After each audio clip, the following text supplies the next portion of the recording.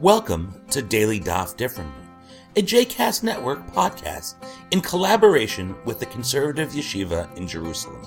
This daily podcast invites you to join us to study the daily Talmud page with a variety of liberal rabbis and teachers.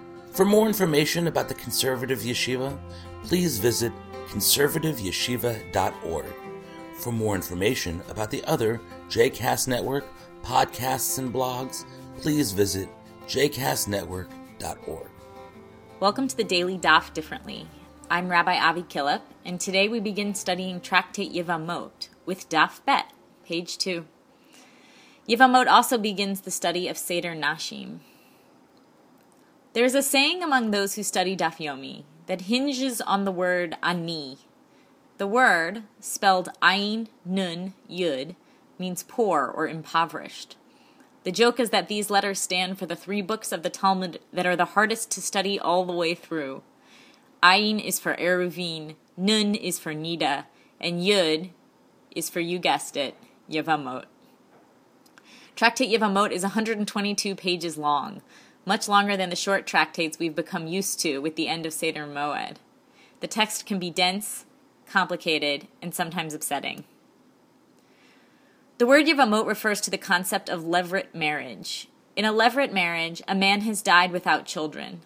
His brother then marries his widow in order to father a child to carry on the deceased man's line. While the concept is not particularly complicated, the exceptions are many and can be confusing, hence the extreme length of this tractate. The first Mishnah starts not with a description of who must perform a levirate marriage, but a list of who is exempt from performing levirate marriage. There are 15 women who are exempt from levirate marriage because of their relationship to the brother that they would be marrying. The list includes relatives you might expect. A man may not marry his own daughter, his granddaughter, his mother-in-law, his father-in-law's mother. The list goes on. There are 15 relationships listed. But they grow exponentially because these women are not only exempt from levirate marriage, their relationship also exempts any sister wives that they have or have had. Sister wives are any 2 or more women who are married to the same man. Exempting your sister wife means that if any one of the wives of a certain man has any of these 15 relationships with the brother, there is no requirement for levirate marriage. On page 2b, we are told that these relationships of the exemption continue afilu hen mea, even if they are 100. Now, if you were not already familiar with the concept of levirate marriage and the concept of sister wives, your head is probably spinning with thoughts. You may be bothered by the idea of a man marrying his brother's wife, or a widow procreating with her late husband's brother. If this bothers you, you are not alone. It bothers the Bible and the rabbis too. You may be wondering how these dynamics and laws affect women, trying to figure out their many implications, good and bad, healthy and unhealthy.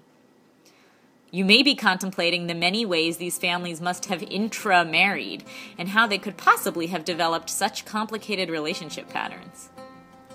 These are all the right questions to bring with you into the study of Yevamot. Stay tuned, because we have another 121 days to think them all through. I hope you've enjoyed today's episode of Daily Daf Differently, and that you'll join us again tomorrow for a new page. The music at the open and close of this episode is Ufros from the Epicurus album One Bead, available on Bandcamp, iTunes, and Spotify.